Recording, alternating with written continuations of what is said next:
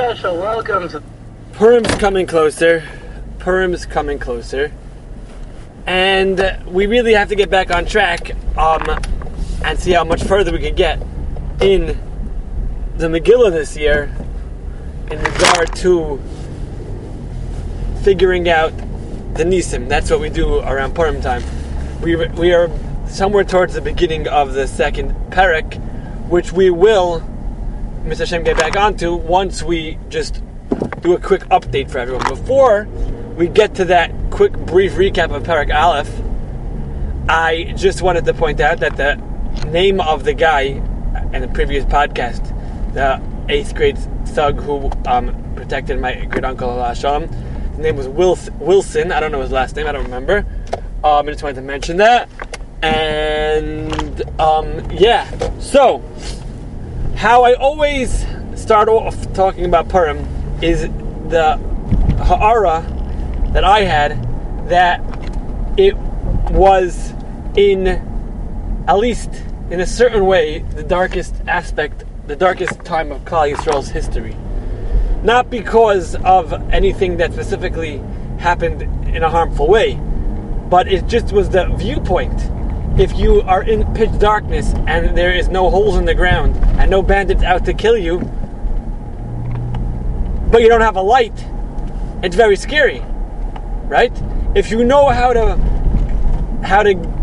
shine light on whatever darkness it is, if you are in a darkness which looks like you're about to be destroyed, and you don't know how to shine a light in the situation and see what you need to see in there, it's extremely, extremely dark. However, if you have the tools to understand how it works, it's not nearly as dark. And Purim was at a point in history when we still didn't know how Gullus worked. The Megillas Esther, it's for sure said by Yisrael Reisman, I don't remember who else, that the Megillas Esther is the guidebook to Gullus. As we go through and we see all the pieces of the puzzle coming together, it shows us how to look at the world and pull out those secrets. Until that point, there was never a need for that, but then there became a need, and that's a lesson of Purim. And if you listen to the previous podcast, you could hear it in more detail. And all of these psukim that I'm going to run through are really broken down into like 7 or 8 different podcasts. They go and where I try to point out what I perceive and understand, hopefully, as the nace in every pasuk of the Megillah. We were going on and shot that there's a nace in every single pasuk. Otherwise, why do we have to start from the first word? Right, the different shitas, there's 4 shitas in the Gemara and Megillah. Why would we need to go from the first word if it must be, it's part of the nace. That's all it's about, being part of the nace. And it means every single word, every single pasuk in the Megillah adds to the nace. And we said that the first pasuk, Vayivim Me'achashverosh, is laying the stage for this phenomenon, the situation where Reb Shimon Bar Yochai told his Talmidim in the Lamaskana of that Gemara that just like the Yidden only went to the Mishnah as a show, they really were with HaKadosh Baruch Hu, so to Hashem, when what he did in the time of the Megillah was just a show. And not only that, it was a show to show us how to live in Gullus.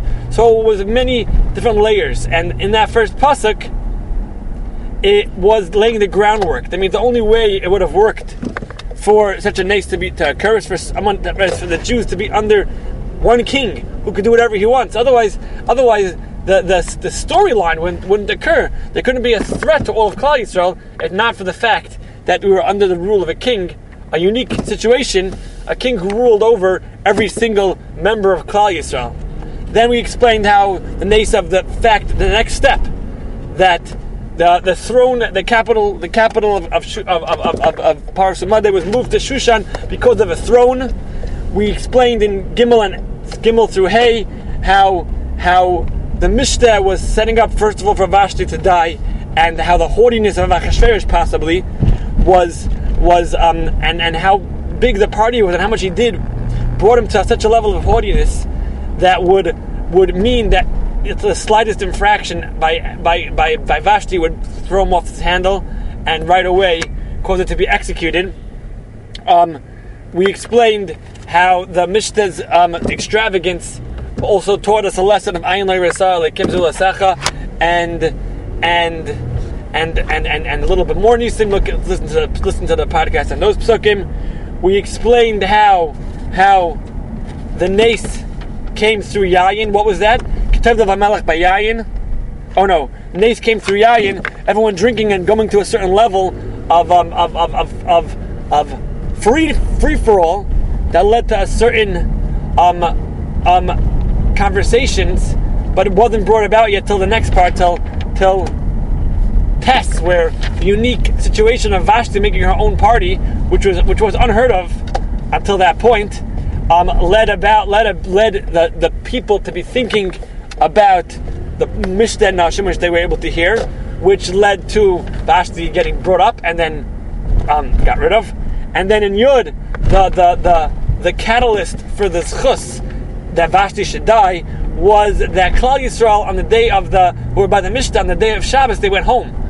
And Ketayv Hamelech by Yayin means HaKadosh Baruch Hu, and the Gemara explains what joy did Hashem get from Yayin? That the Yidden were using wine to celebrate Shabbos and doing mitzvahs with it, reminded Hashem of Klal Yisrael's chusim, and he used wine, the same thing, wine, to bring about the downfall of Achashverosh and Vashti, because of the chus of the wine of Klal Yisrael that they used for a good purpose.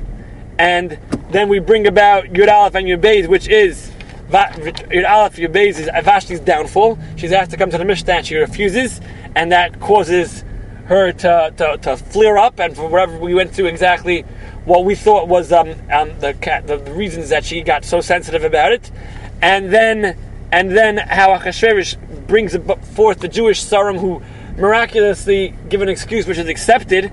And it's passed up to a different set of judges who not only could pass judgment, but they could actually alter the entire way law operated in Paras Umadai.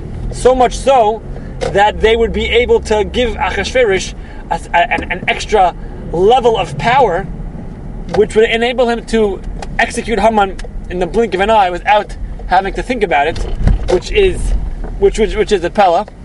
And then we discussed in Yud Ches how Haman, who was one of the Sarim,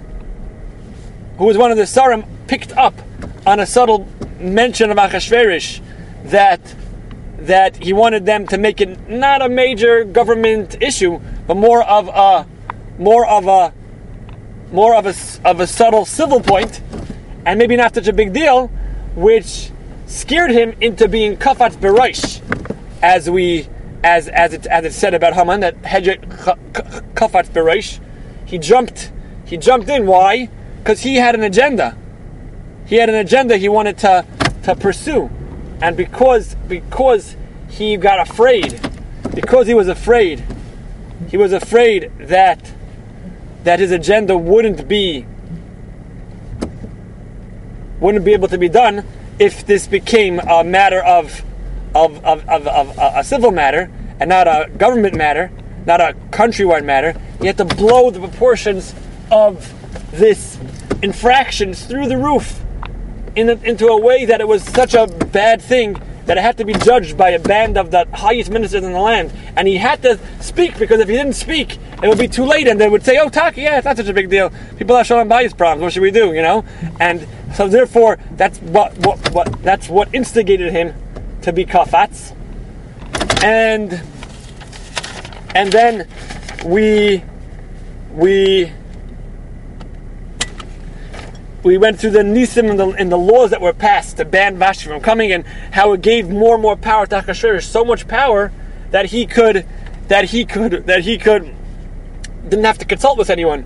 He became an absolute monarch, which enabled him to say later on, without prosecuting Haman, just kill him. Which Haman wanted to Vashti would get killed right away, and whatever other chalamis he had that he was hoping to accomplish with this. And then he made laws to respect, that women have to respect their husband just because he had shalom bayis problems, and and that made everyone skeptical about Achashverosh's whole legal system, which made it that they didn't act upon the laws that were passed right away, because they were afraid this guy is very fickle and he makes weird laws. And then actually that we see at the end of the parak that Achashverosh actually carries out Haman's suggestion, and it's just to actually be carried out is such a nace. And that is a recap of the first parak. If you can't figure out which podcast it is, so then you can contact me and I'll let you know which ones it is that go through this in detail. It's about 7 or 8 podcasts. And in Mitzvah Hashem, we will be beginning quite soon going through the next psukim. We actually last year we did do the first couple of psukim, but we'll go through it again. We'll get into that again, and then we'll start Parak Beis and get as far as we can. We have about a little more than 3 weeks, so now is the time to try to figure out the nisim that are found in Parak Beis that specifically add to the miracle. Be'ezus Hashem, have a wonderful day. Thank you for listening.